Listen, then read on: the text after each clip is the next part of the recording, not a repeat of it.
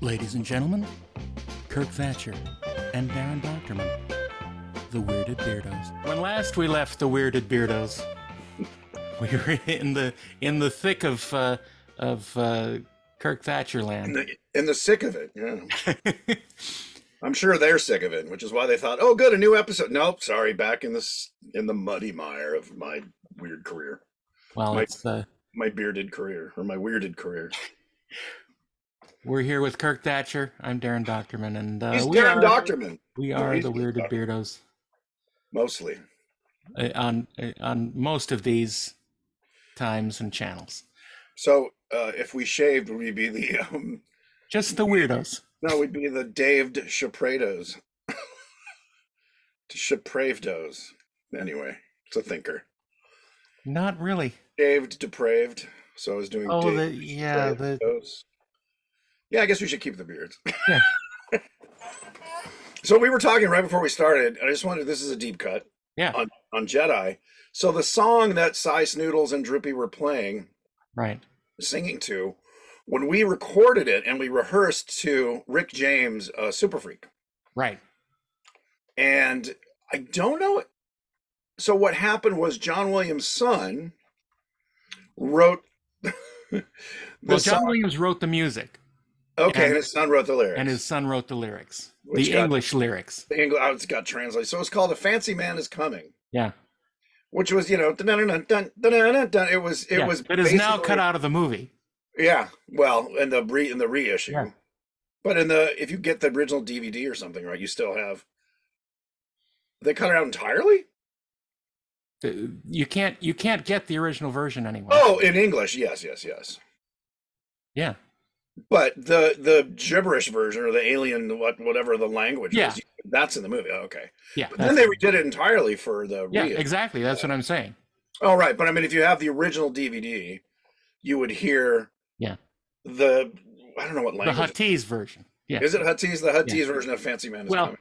I was just hearing Ben Burt talking about this the other day on a podcast, that the lyrics for the Huttese isn't actually Huttese.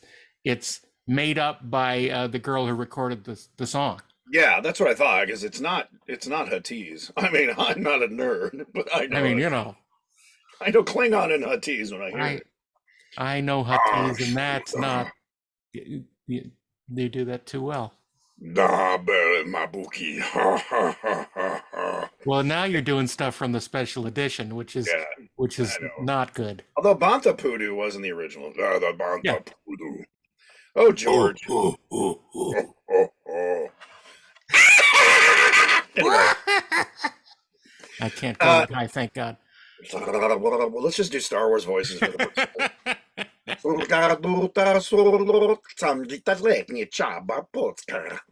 Anyway, that was a deep cut. So the John Williams wrote the song "Fancy Man Is Coming." That Darren, and Joseph Williams, his son, wrote. I couldn't remember his Joe. I think they called him, but I never met the man. But we started with Rick James. I think on set they rehearsed and shot to "A Fancy Man Is Coming," and then it got turned into My whole frame is thumping. Just a fancy man is coming, so I'm shaping up and working out. There you go. That's right. Yeah, you remember that. I only heard it when we rehearsed 42 years ago. Because it's on those documentaries. They have it on those the Creatures documentary. Oh, that's right. I didn't know if you could hear the whole song, though. Anyway. You don't hear the whole song. You just hear the good parts. So this is part 2, but I changed my hat, so this is the second half. Yes. Of me blathering about When last we left Kirk, he was on Treasure Island. And I am now again. Yeah. So Treasure Island was great, and I think I was saying what was wonderful about it was the writers. Well, here's the nightmare that happened. We went over there and we were writing kind of production drafts because either this set piece couldn't be built or we've added this and whatever. We're kind of making it work and adding gags. And Jerry and I was literally like the week before they were supposed to start shooting, and it was a Friday, and we were doing all the polishes. We had production notes. We'd had 2 or 3 meetings with Brian and the art department. Whatever the things we could do, things we couldn't do. And just tightening up. We'd had some read-throughs, so we literally went through and we hit save. We said, okay, we're just going to go through it one more time. And we started, and on page 7, suddenly, and this was final draft version 2. So this is 1995? 5? That late? Wow. Maybe 94. Well, I think it was shot in 95, came out in 96. Isn't that right? Okay. I Anyway, mid I don't 90s. remember. So it was way early version of Final Draft. Infernal Draft, we started calling it, because what happened was we were five, just going through making typos, essentially, just a house cleaning pass. And suddenly, and I don't know, it doesn't do this anymore, thank God. Some of the dialogue started turning into gibberish, like hex text code, like not English, not even, just literally gibberish, like symbols, and we're like, whoa, what happened? That wasn't there. Hold on, hit save, and then you hit save, and it would spread. And the more we scrolled through the script, Oh the my more it spread. I'm God. like, oh, okay, stop, just stop. Okay, what do we do? So we're in England, so we call Final Draft because they're, this is like 5, 6 in the afternoon. It's early. So we called Final Draft, and back in those days, the guys who wrote it would answer the phone. Right. I said, okay, and they love the fact the Muppets were using it. We're like, we are working on the script, and it started doing this. We don't know what to do. We've saved it, and they said, well, can you send us the file? And we're like, yeah, but back then it was all like, Yeah. so we can send you the file. It might take a couple hours. So we sent them the file. They said, we're going to work on it today and send it back to you so you have it Oh my God. overnight. So we got it back Saturday, and they had stopped whatever had happened, but about 20% of the script had been gibberished. So Jerry and I went, all right, and we just slogged through with our memories and rewrote everything we remembered. And so that was like, oh my God, computer giveth, computer taketh away. So we got the draft done, and then I stayed on for about 2 or 3 weeks just to kind of be there to help with, they wanted me to stay for the whole thing. I'm like, I don't need to sit there and watch a movie being made. I don't Oh. need to see you ruining my jokes.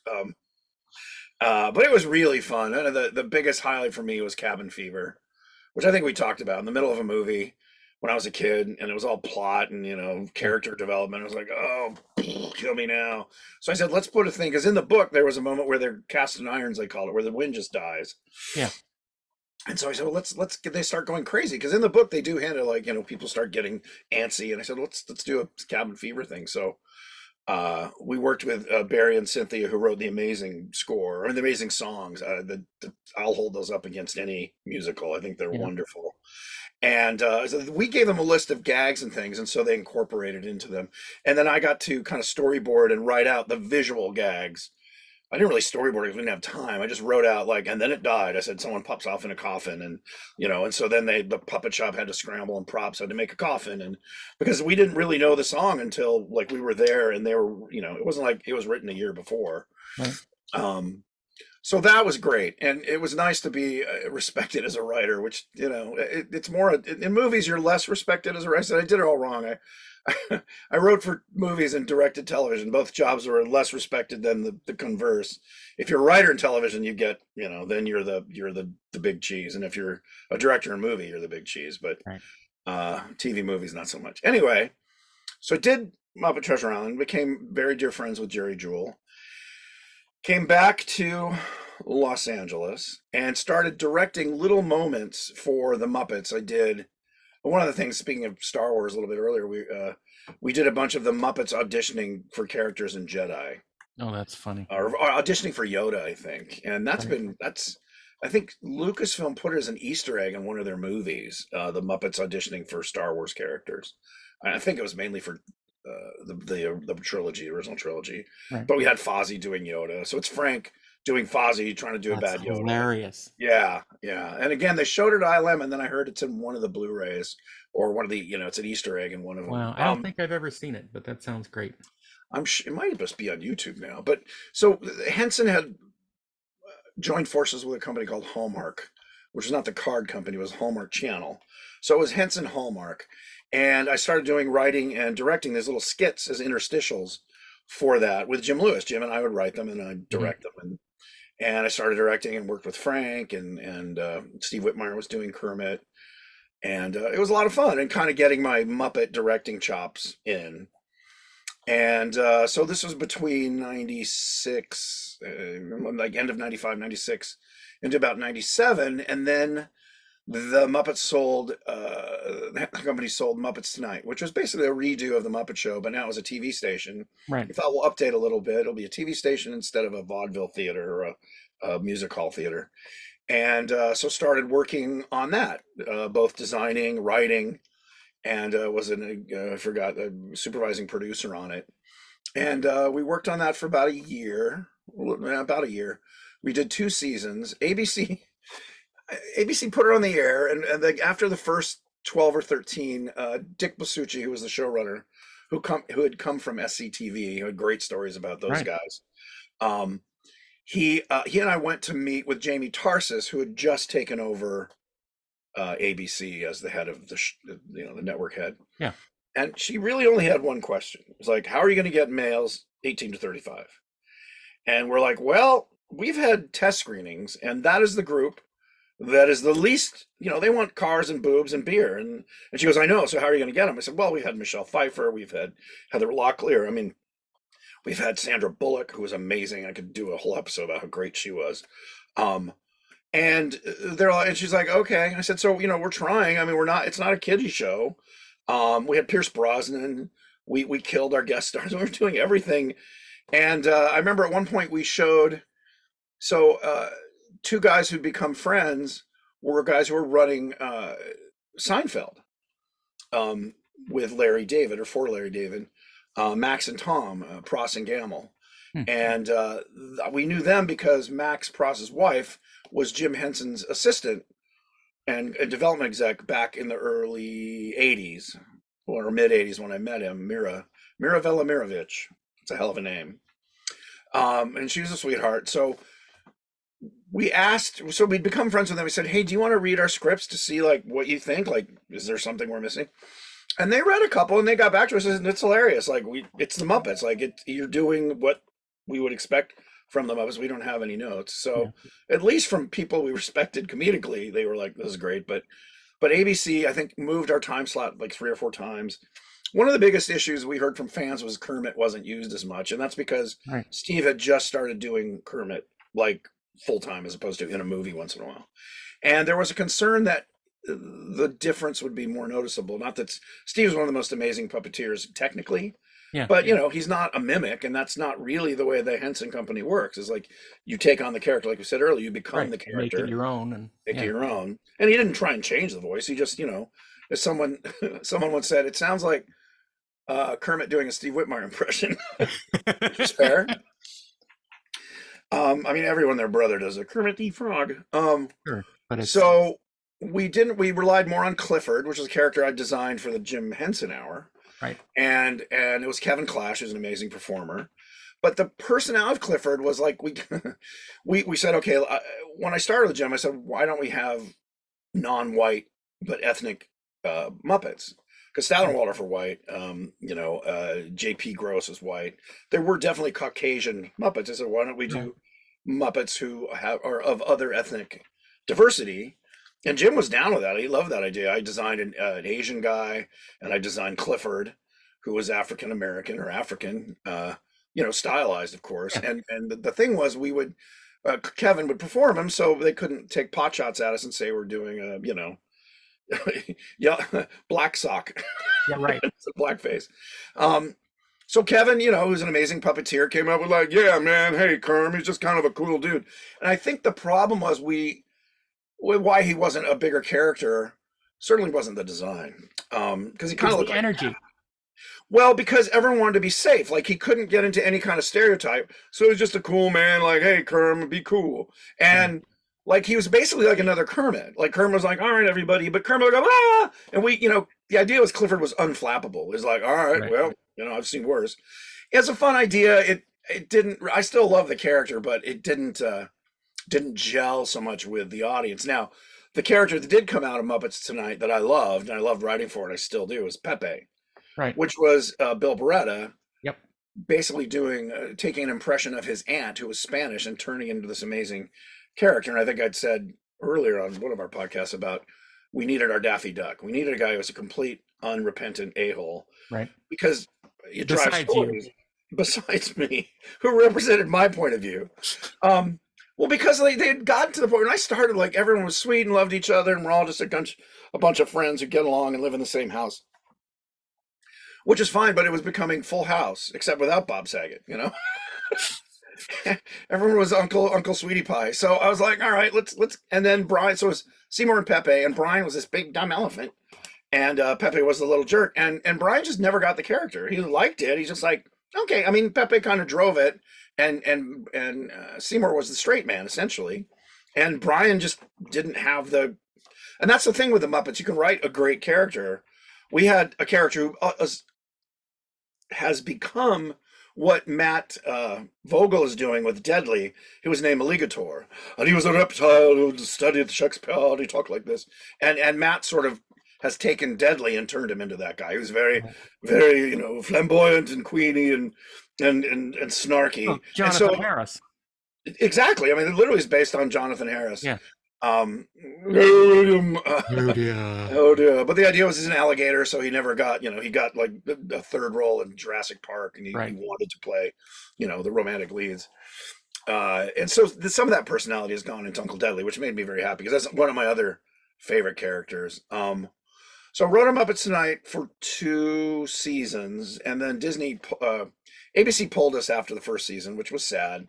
But we'd already shot, I guess, the second season. They put it up on the Disney Channel, so nobody got any money, no residuals, all that stuff you do a TV. Funny how that works. Yeah, funny. Ha ha. But also, so let's see.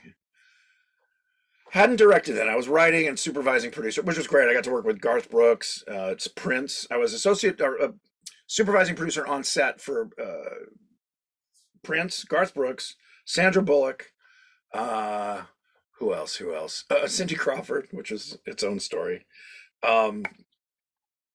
So had a great time, and we won an Emmy like 2 years later. Yeah. And it won for Best Children's Program, which is funny because Muppets Mayhem just won for Best Children's Program. So even when you try, I mean, there were drug references and stuff, or at least getting stoned references and that, and they're like, oh, it's a kid show. Like, all right. Yeah. Don't you know puppets are for kids? Puppets are for kids. I know, which is why.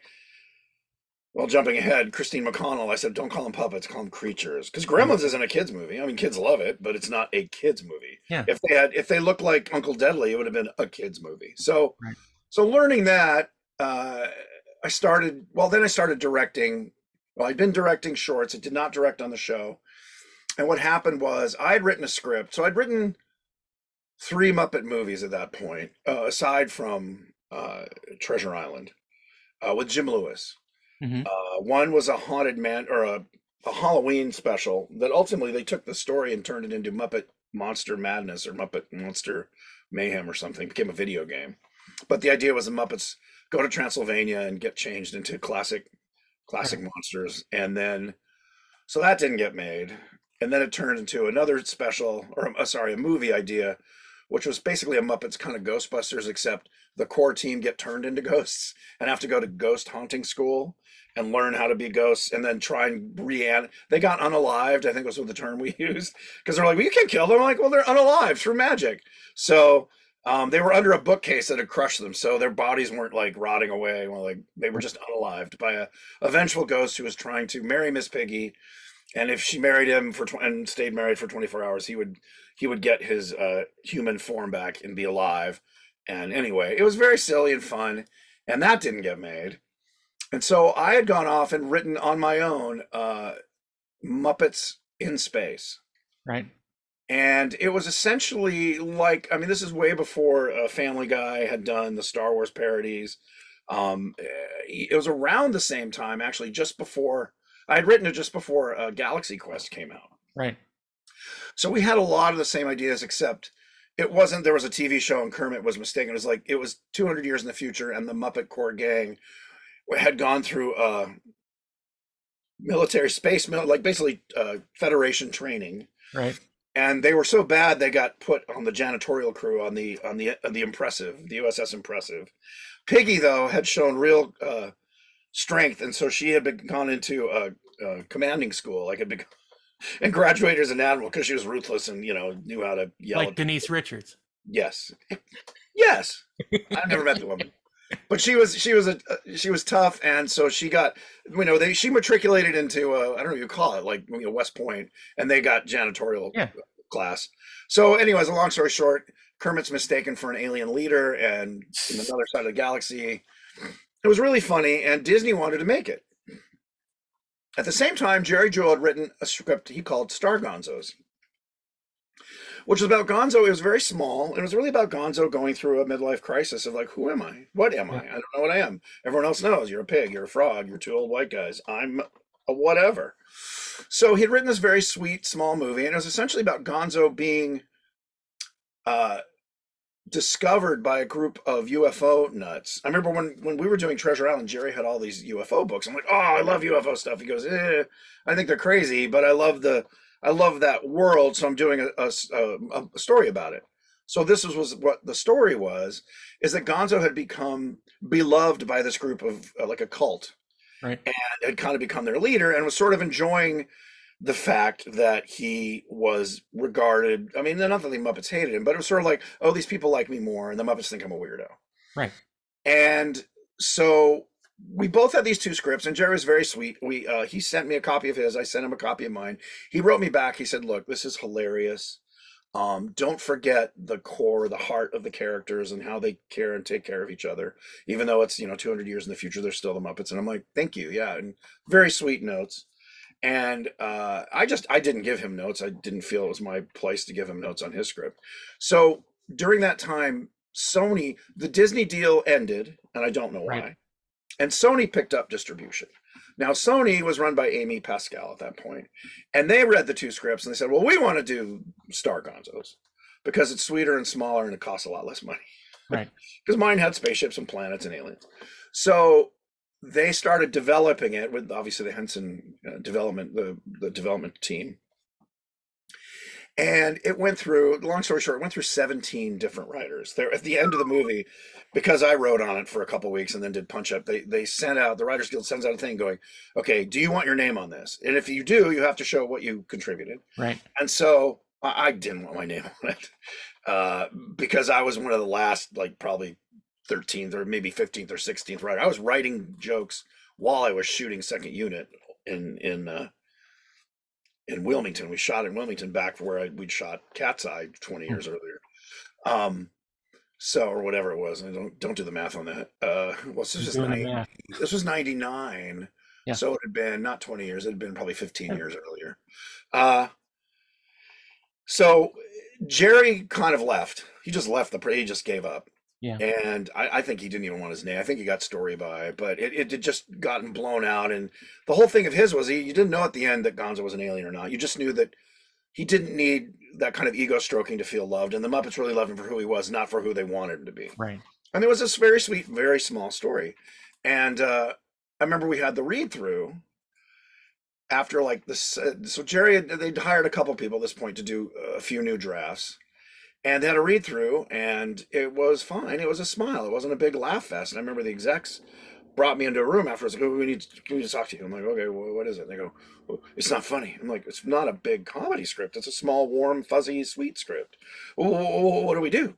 I said, well, you usually rewrite it and bring Jerry in, and see. He was like, okay, because there wasn't like we didn't laugh at all. I'm like, well, first of all, the Muppet guys don't reread it to like do a great performance in the read through. They just do it kind of pro forma, and they know their characters, so it's not like let me explore. It's like I do my characters, but nobody's this ain't like the movie. Yeah. Yes, yeah, they save it for they save it but for they the read movie. it, like again, they'll read it and then maybe not realize, oh, I'm supposed to play this like straight and I did it funny or vice versa. Right. And I'm not throwing shade. I'm just saying, yeah, they don't bring it to the first read through. Yeah. And the other thing was, it was more of a Hallmark movie than the kind of thing I was doing, which was big, broad, goofy jokes. So they panicked and brought ultimately 17 writers on it. And I still think it's probably the worst one in terms of production. It was just a mess. The director gave up knowing what to shoot and just said, he went to the AD, what are we shooting today? And it wasn't his fault. It's just they kept rewriting pages. The producers were writing pages. I was writing pages. I was writing gags. So he was just like, all right, just tell me what we're shooting and I'll shoot it. So it was a frustrating shoot. I, on the other hand, got my director's, the DGA card. I got my director's guild because I was doing second unit. I was there writing. They go, hey, do you want to direct? Because I'd already directed a bunch of stuff. So I did some insert shots and a couple little scenes. And so that's how I got my director's card. And then that came out, I guess, in 2000. And so at this point, I'd had an overall deal with the Henson Company for about 6 years. And it ended in 2000 because their deal with Disney had ended and ABC. And then their deal with Sony was just for pictures. Right. So I did some rewriting and I did some voice work on uh, the Sesame Street movie, Elmo, whatever In that was. Grouchland. In Grouchland, yeah, I did some Grouch voices in that. So I started doing voiceover stuff. Um, and then I was developing shows. One show I worked on as just a character designer in this window of time was called Aliens in the Family. And it was written by Andy Borowitz, who I really respected as a writer. He's a lovely Hmm. guy. But he'd written a show, I designed the aliens. And I don't know, it kind of seemed like it was written campy. It was too much winking to the audience. So you kind of went, like dinosaurs was the whole world. So you kind of went, all right, this is a whole universe. It has its own tone. This Right. was humans interacting with aliens. There was a guy had married an alien wife. She had probed him and she liked him, so she ended up marrying him. But their kids were complete alien weirdos. And I think the dad had one kid from a previous marriage. So it was a Brady Bunch, but with aliens. And the aliens were very bizarre and fun to design. But the show never found its kind of footing. I think Andy sold it, and then it seemed to me like he wasn't so much. And again, I'm not throwing shade. I didn't really work on it past the design stage. Yeah. I just know it didn't. I think they made episodes, aired 3 and killed it. So I worked on that. And then they came to me and they said, we're going to do a TV movie. NBC really loves the Muppets. They wanted a new Muppet show, but they felt like they weren't ready for that. And so, long story short, Jim Lewis had written a Muppet version of It's a Wonderful Life. Hmm. And so they brought in another writer, Tom, I'll remember his last name in a second. And he rewrote it, working off Jim's outline, I guess. And that's how Very Merry Muppet Christmas Movie came about. Hmm. And that was my first directing gig. We shot up in Canada. I think 4 of my 5 pictures have been shot. My pictures have been shot up in Vancouver. It was amazing. We built the entire Muppet Theater. Like you could walk from the doors that led into the audience section of the raked stage, and it was like a 350 seat theater. We got Hmm. real theater seats, and you could walk up on the stage and go backstage in one continuous. It was like Steadicam shot, and it was all Yeah. real. I mean, Oh, except for that's the cool. ceiling and the floor. The problem was the Muppets can't. You can't do Yeah. that with the puppets. Yeah. But we had Joan Cusack, David Arquette. It was a great cast, a bunch of cameos that NBC wanted, and it was a really fun experience. I remember Dave Goles, who's always been my biggest supporter as a director. I remember after the first or second week, he came up to me and goes, "This is what you should be doing. You're great at this. You know what you want. You're really fast. You tell us, you kind of got it blocked out." I'm like, "Isn't that the job?" He goes, "You'd be surprised." Hmm.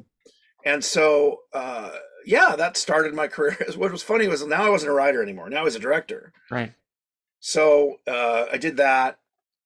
I worked on, so I was developing my own stuff because I wasn't in-house anymore. I was out-house. I was a freelancer. So Yeah. when I wasn't, directing or getting set up to direct a Muppet thing. So we did that. And 2 years later, we did Muppets Wizard of Oz. But in Right. the middle, I'd gotten a call about the show called Lazy Town being shot in Iceland. And yeah, it was crazy. So I get a Hmm. call from a woman who's like, I'm a producer in New York and I've been contacted by the show in Iceland. They're looking for directors who've got special effects and Muppet experience. And your name came up with some of the New York puppet people who are going to work on it. And so are you interested? I'm like, well, okay, what is it? Well, it's a show. I can send you like a demo. So she did. And so I was courting a new agency, or they'd signed me, and they were useless. I won't name names, but I called the guy who was supposed to be my agent. I said, "Hey, I was contacted about the show in Iceland. It's Puppets and Things. I'm looking for a director, kind of showrunner, not as a head writer, but someone to make it work because it was computer graphics, high def, and puppets and people all working together." Right. And they said, "Oh, okay, great, great." And then like 2 weeks later, the woman in New York contacted me again, and said, "Are you interested? Because they're waiting and they need somebody." I'm like, "Didn't my agent call you?" She's like, "No, nope, haven't heard from anybody." Oh my So I called goodness. my lawyer, said, "Hey, here's this deal." So in 2 days, we had a deal. I was Yeah. going to fly out to Iceland. So they were going to put me up in Reykjavik. It was open ended, see how it went. But I was definitely going to do 2 episodes, which would take about 2.5 months, and see how it goes. But open ended to maybe do this first season at least. So I pack up. And this is right before Muppets. So it was 2004. So I'd done Very Merry, had a year where I was developing and stuff, but nothing was getting made. So 2004, I got this call about Lazy Town. So I go to Iceland and I meet this guy who created it, who was, I mean, the definition of a narcissist. An amazing guy. I mean, considering what he did in Iceland, it's like sometimes the people who get a lot of shit done are narcissists because they just have this, Yeah. maniacal or monomaniacal vision, and they're just like, I will dance and cheat and steal and sell and flatter anyone to help get this made. So he'd sold the U.S. rights to Nickelodeon, Hmm.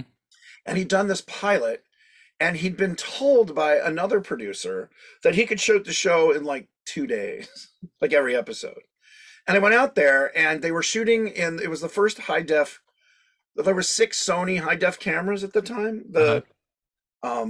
Or red cameras, sorry, red cameras. We'd shot the Muppet stuff in the 90s, sorry, in the early 2000s on the Sonys. So they had 2 of the 6 red cameras in existence. They were going to do live blue screen. They had the guys from Ultimat there, he was like a Polish inventor. And he had done a high def version that, he jury rigged and made specific, not jury rigged, made specifically for the show. They had these huge foam latex puppets that were the size of parade floats. To to be in the show along with this little girl. It was a great little dancer and gymnast, and it was insane. The best thing to come out of it was an actor named Stefan Karl, who played Robbie Rotten. If anyone's seen the show, he's the highlight of the show. He plays this bad guy. Talks like a Russian version of the Grinch, and his name was Robbie Rotten. They gave him this big prosthetic chin. And like rubber hair, black rubber hair. He always was like talking like this. I know how to beat Spartacus. So the hero was Sportacus. It was basically a show about teaching kids how to eat healthy and be healthy and have a healthy lifestyle. So that's why it's called Lazy Town, because all the people there ate sugar. They're lazy. Yeah. So like the episodes were like, you need to eat sports candy. Oh, what's sports candy? It's an apple. And then Robbie Rotten, who for some reason wanted nobody to be healthy, was like, no, you want real candy. So it was a very goofy show, and I could go into a whole episode about what a nightmare it was to shoot, because a couple quick things. Because of the high bandwidth of these red cameras, they didn't have enough storage space. It would You were terabytes, constantly right? changing the mags or whatever they Well, are. they couldn't, because they only had like, let's say 6 terabytes, and you shot for 20 minutes, and that was 4 terabytes, right? Yeah. So the showrunner, this narcissist, came to me and he goes, "Okay, you can only save the takes you're going to use." I'm like, "Well, Oh my God. I don't know how to.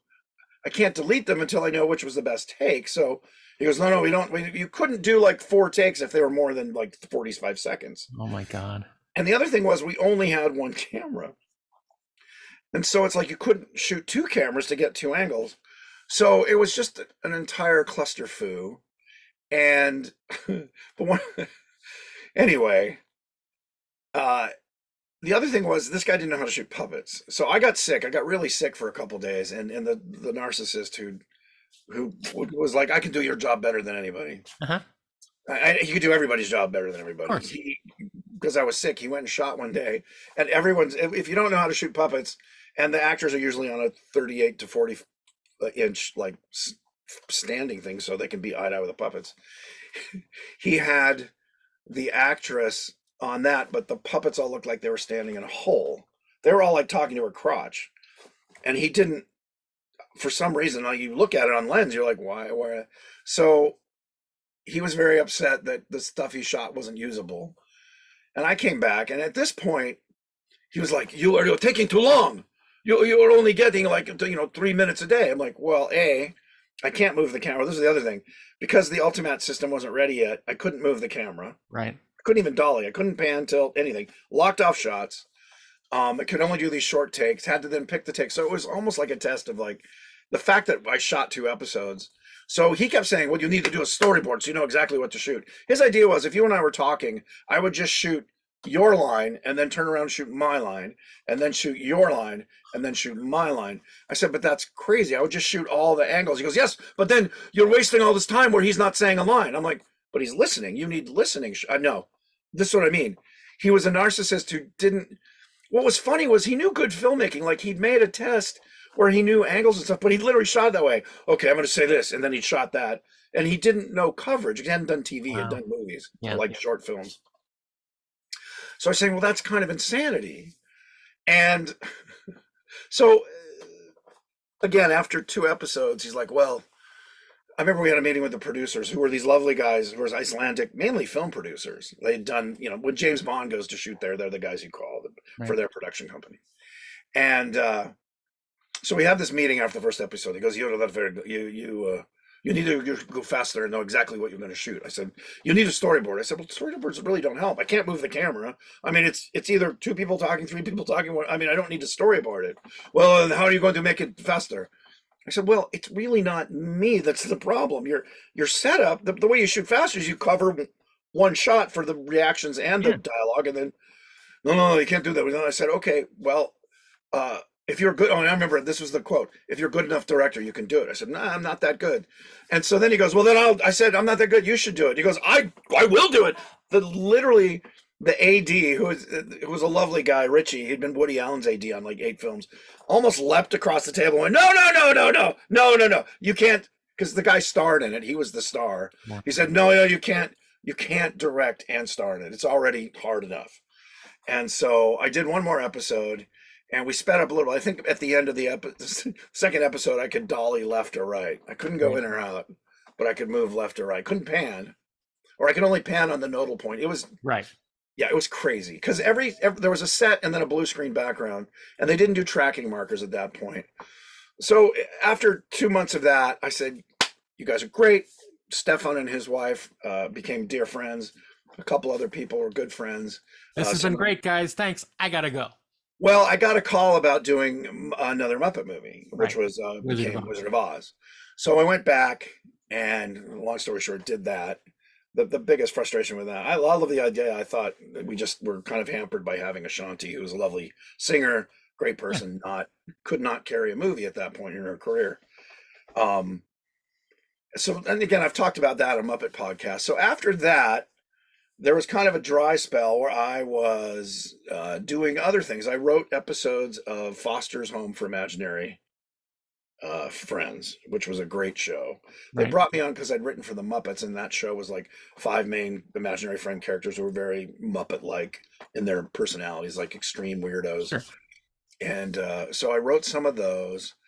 I did this crazy, like all the things that I did that didn't really go anywhere. It was called Baby Einstein. And this producer from South Africa had decided that what kids shows really needed, little kid shows like Sesame Street level, like 2 to 6, was real little kids in it. That mindset. And so I went to the first meeting, and there were it was puppets and kids. And he said, "But we got to use real 4-year-olds." And I said, "That's a terrible idea. Real 4-year-olds can't act." He goes, "I know. It's very pure and innocent. It'll be real." I'm like, "But they can't act. They can't take direction." He goes, "No, it's they don't have to do much." So, compressing the story, we had the great puppets, and a guy, Dan, who had worked with the Muppets, and he's a very creative guy, and he kind of sold this idea. But this guy had come in and said, "No, we're going to use real 4-year-olds." So we shot. Here's the thing. So a puppet is a very enigmatic, fun thing to look at, especially when it's talking. Now, when you're 4, you don't look at the puppet. You might look at the puppet, and then you look down at the band, Yeah. the big hairy guy who's standing out there going, "Hey, Skippy, you want to go?" They could not look at the puppets for more Yeah. than a second or two. So we kind of muddled through this thing, and one of the puppeteers, Victor Yera, does a great impression of me trying to direct a 4-year-old. No. Okay, just see Skippy, the squirrel? Just look at his eyes. Like, when he's talking, look at him. Okay. And they start talking, and they go, I mean, you can't be mad at them. They're 4. Yeah. So that was a thing that shows up on my IMDb. It is a never released Einstein Pals. That's what it is. Einstein Pals. You Einstein said Pals. Baby Einstein, which was a different project. No, Baby Einstein was the brand, and this was Oh, this was an offshoot of that. Disney bought or was producing Baby Einstein. This was Right. an offshoot of it, yeah. Okay. And it was puppets and kids, and the puppets were great, and Dan and his team had done a great job with them. But this crazy producer had sold everyone that we're going to get 4 to 5-year-olds to Yeah. act. So that You was need to get them to come in and direct too. yeah. So then, I mean, I guess the next big thing. I wrote for animation. I'd written a couple movies for the Henson Company that did not get made. One was based on a script that a guy out of England had written called Water Warriors. And the cute idea was that aliens had come to Earth, but they were the size of grasshoppers. And their ship crashed in a pond in the And English no one countryside. noticed. Yeah, but they had this device that was going to take all the water from Earth and Oh, bring it and send it up to their planet or send it up to giant ships, whatever. They were going to steal all the water. And so this group of pond animals, like a turtle, a frog, a snake, maybe a fish or two, had mainly the frogs were kind of the heroes, had discovered this and were trying to fight these aliens. And so he'd had a very sweet script, so I turned around trying to make it funny and more action adventure, and that never got made. I mean, I have a long list of scripts I've written that I got paid for and never got made. There's an episode. But the fun thing that came out about this time was Curious Creations of Christine McConnell, right. which was Christine has this amazing Instagram channel. And what time is it? We're good? Yeah. Yeah. We got about 20 minutes. Okay. This Instagram channel, and she's an amazing creator, a maker. Like mainly it started was baking things like cakes and desserts, Right. but either very creaturey related. Like, I Yeah. mean, she would do an alien cake that looked just like the alien queen, or do a Beetlejuice thing, and she had all these amazing pastries and decorative items that she'd done, and just an amazing craftsperson. Yeah. So she had a good following on Instagram. I mean, hundreds of thousands of followers. And so she had, with her management, the people that had produced her book had come to, I guess, I forgot if they'd gone to, I think it was CBS or Universal, CBS Viacom, yeah, and said, hey, we want to do a show. So they said, well, who would you want to do it with? She said, I want to do it with the Henson Company because they know how to do this kind of thing. Yeah. So the Henson Company had done a test with a couple creatures that I forgot about Turkey Hollow. Turkey Hollow was a thing I did based on a Jim Henson story that Ian Jerry had written in the 60s, and we turned it into a TV movie, and we designed these creatures. We're working with Pete Brook at the Creature Shop, kind of designed these furry, goofy looking, but not Muppety looking, real hair and glass eyes. Creaturey. So creatures. They used one in the test just to see how it was. Literally shot in Christine's kitchen in her house, and she showed me that, and I said, "This is fun." I met with Christine, and she had these ideas for these characters in the show, so I turned her ideas into a show. Right. So I was the showrunner. I wrote 4 of the 6 scripts, and I directed all of them. And because it was a reality show, I get no credit except as executive producer with like 5 other people. Awesome. Yeah, good times. Lovely story. But it was really fun. I got to create one of the personalities. Essentially, the alligator character became this cat, a mummified cat. She had wanted 2 raccoons. I said, if we only have 3 characters we can afford, let's not do doubles. Right. So Rose was one of the raccoons. She had the name. She wanted Rose and Rankle. I said, okay. Rose was this Frankenstein, basically a roadkill raccoon that her character had reanimated, but used parts of a dog and a squirrel. And one of her, I pulled one of my favorite gags from all the way back from Dinosaurs. Rose's right hand was a fork. Right. It had been, the idea was she was pawing, trying to get garbage out of the garbage disposal, hit the button with her foot, tore off her hand, so she'd replaced it with a fork. So I designed this kind of, mangy looking raccoon, put a little pink bow in her hair to kind of go, oh, she's cute. Yeah, she's cute. And she was. We got an amazing performer. She did such a great job of taking the script and then just making her live Colleen Smith. Just well, the good thing about this was I got to help as essentially the showrunner.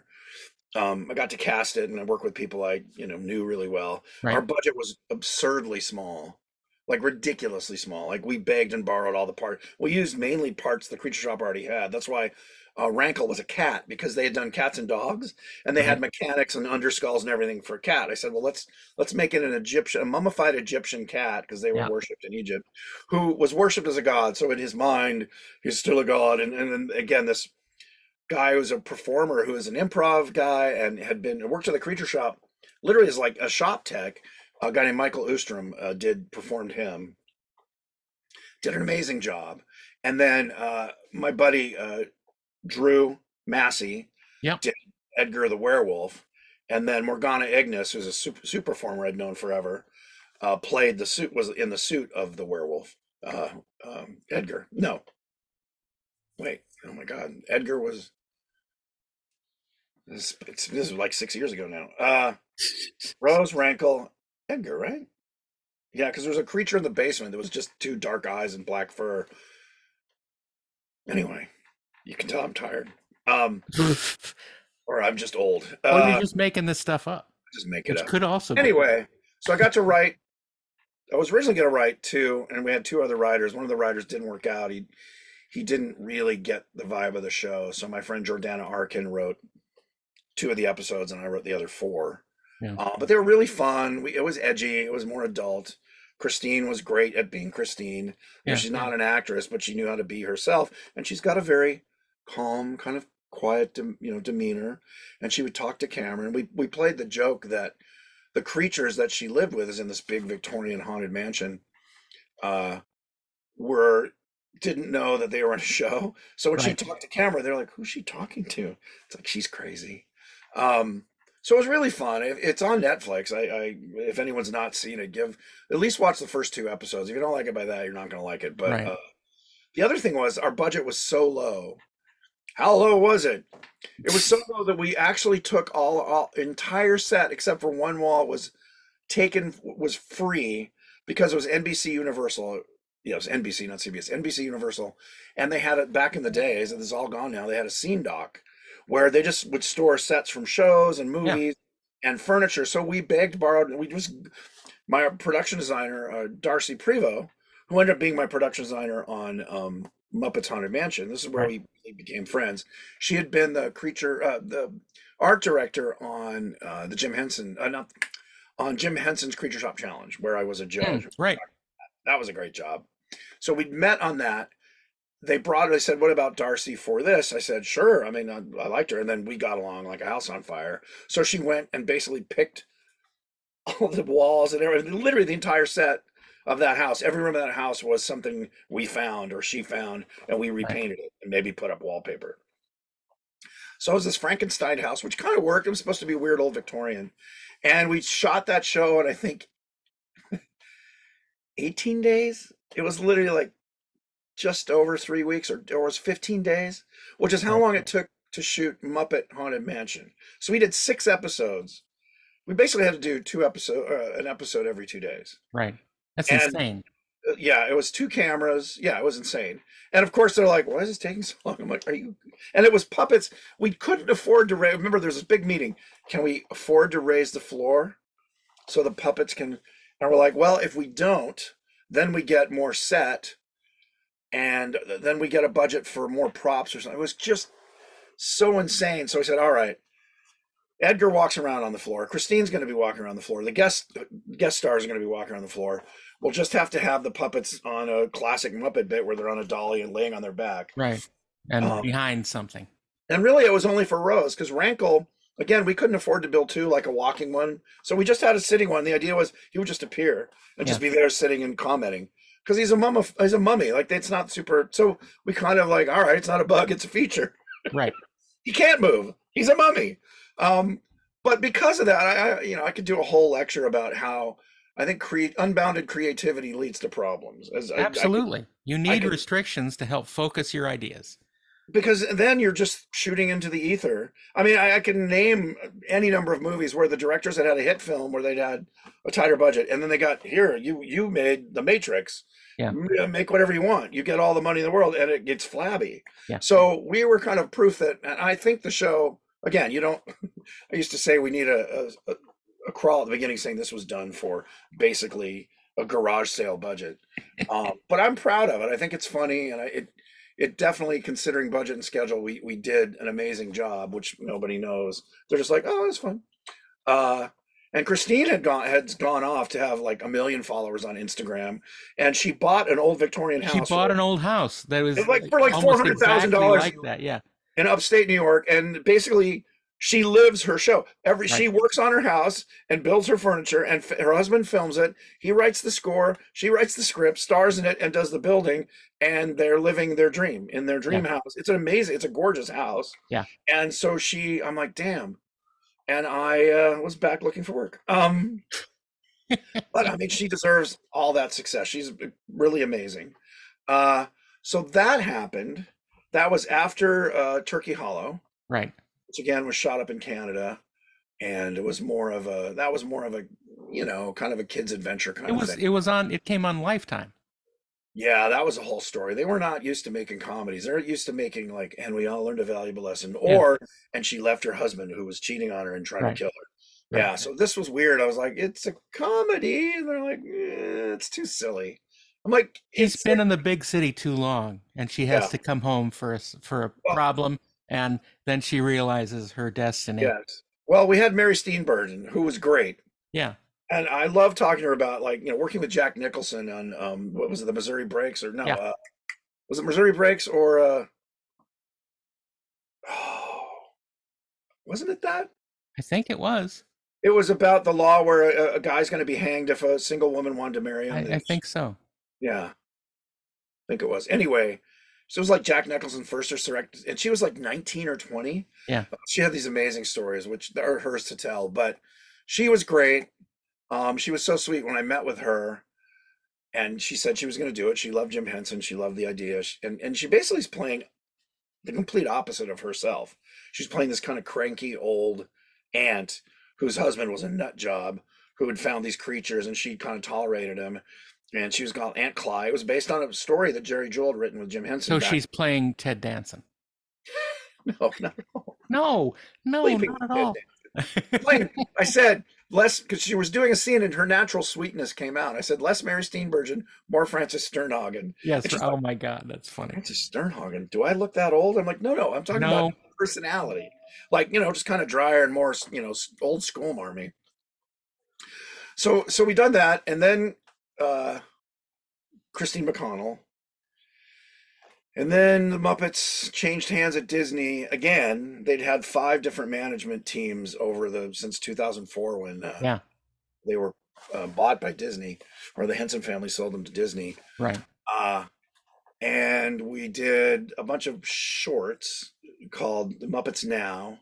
Started as one thing, became another thing. I worked on 2 or 3 of those.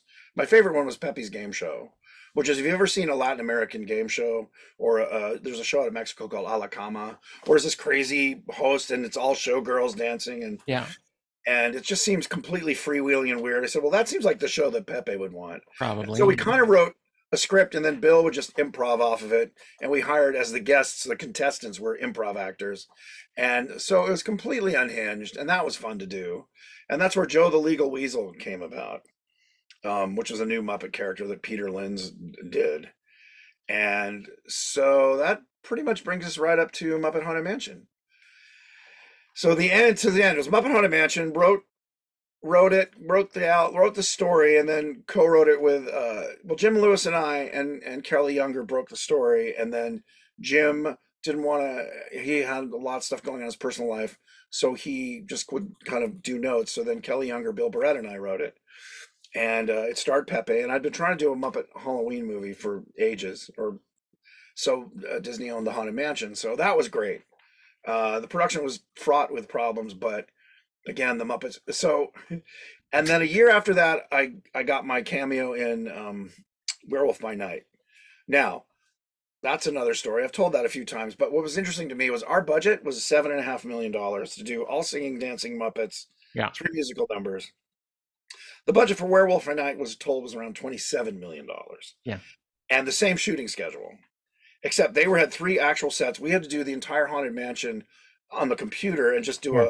a virtual background. No. Now you get used to the Marvel low budget, which is Yes, slightly a different scale. exactly. It's just so funny. And casting, we weren't cast until the 3rd week. Like, it was a 3-week shoot. We didn't have our main cast until week 3. Well, that's not true. We had Will Arnett. And I learned after shooting all day when my voice is tired, I talk exactly like Will Arnett. It's a little less dry. But anyway, so that was great. I'm really proud. That's probably my favorite. I mean, that and Treasure Island, because I got to co-write Treasure Island. This I got to co-write and direct. Yeah. Um, and that, minus a few weird details I've probably forgotten, is between these 2 episodes. And it brings us to the pinnacle of your career. This. This show too. bearded Beardos. I'm always want to say, I want to say it the right way. Um, it's weird talking about yourself because it's boring to me, but I know people ask. So at Yeah. least this was more weird stuff that you don't know about, hopefully. I just enjoy winding you up and watching you go because that is Espresso entertaining to me. helps. This is Yes. actually espresso, Coke Zero, and milk. Wow. I learned that from a Spanish friend. They would put espresso in their Cokes. Wow. Yeah, just instead of adding sugar or anything, you just put in your Coke, your Diet Coke, and you get this caffeine Wow, buzz. that's crazy. I'm gonna have to try Good that for directing when you need someday your when energy. I feel like killing myself. One thing I would say, I don't know if everybody who's listening to this has been noticing, maybe it's just because it's marketing to me, but there's a lot of ADHD information there, especially on Instagram, and people are talking about it and diagnosing it and all that. Yeah. And I've always, ever since I was born, my parents were like, you're different. And people are like, you're funny, but you're different. And I realized in the last year, particularly, that it seems to be predominantly, what I thought was my personality was ADHD. But in our business, at least for me, it's been much more of a help than a hindrance.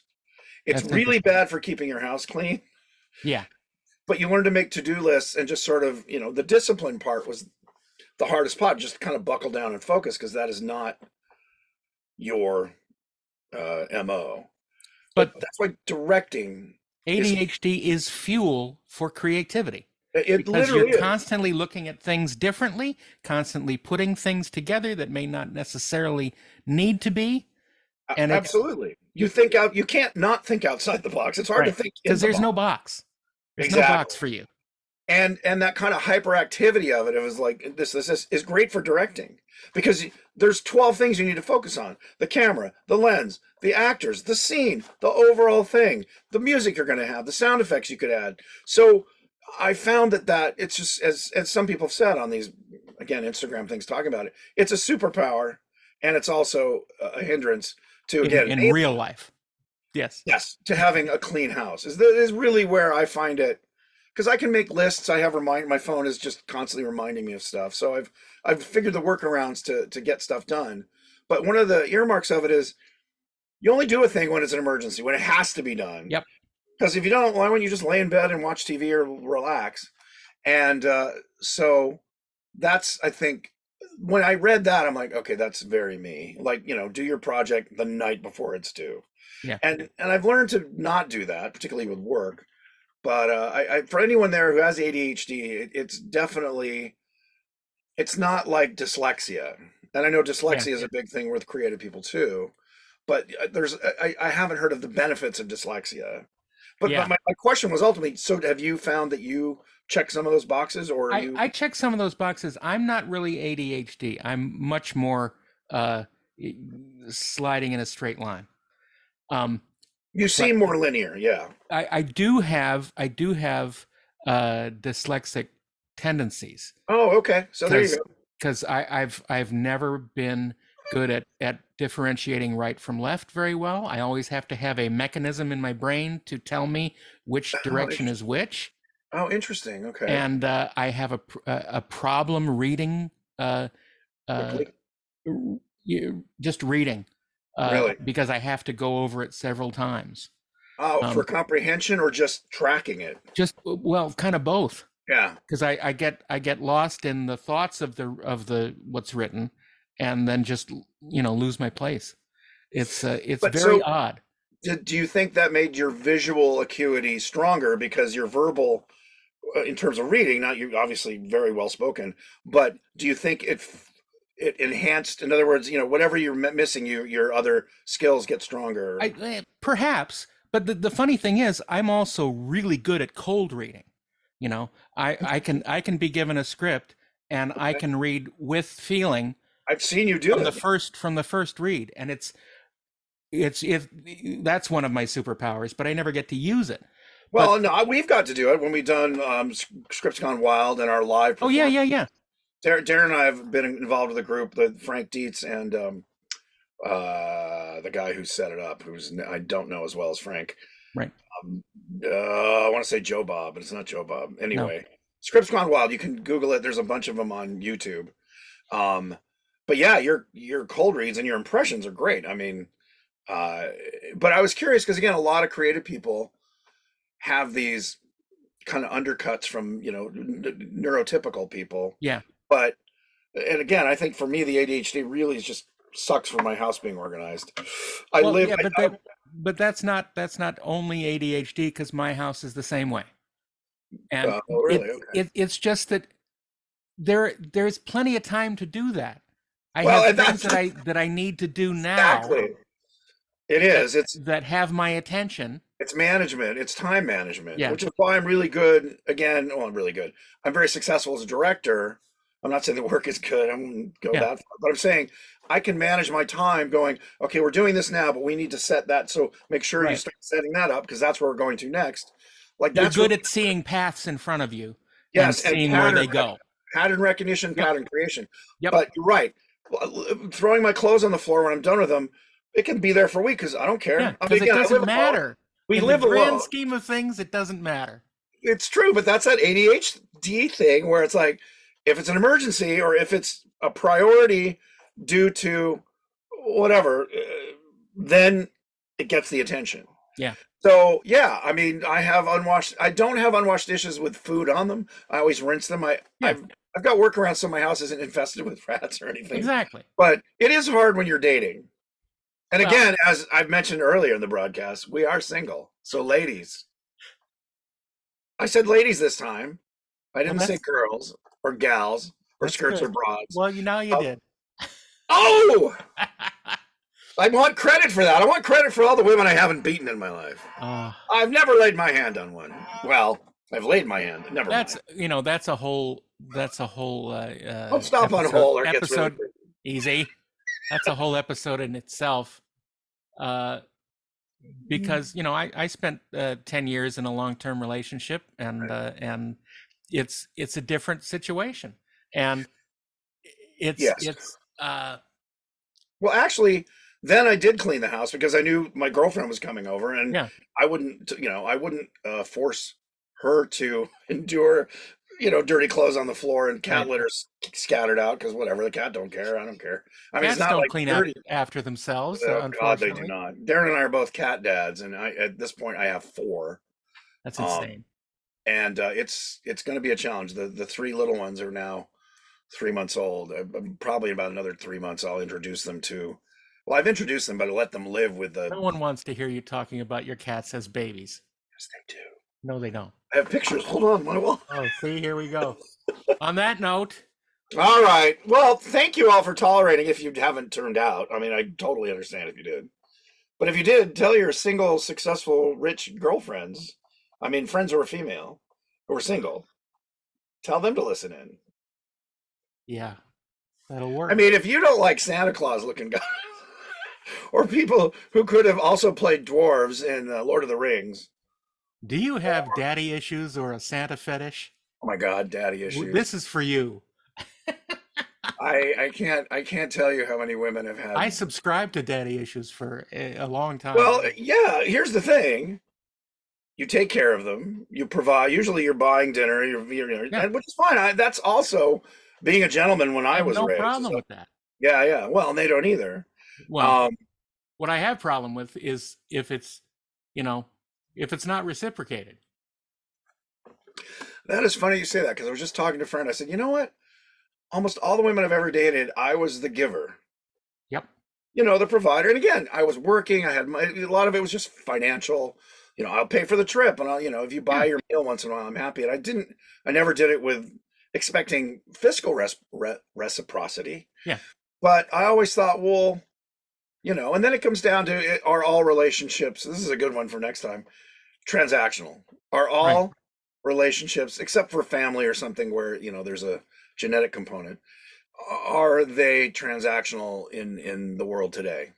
Well, Because I think that my theory is yes. of course they are. At, Yeah. at the very base meaning of it, it is.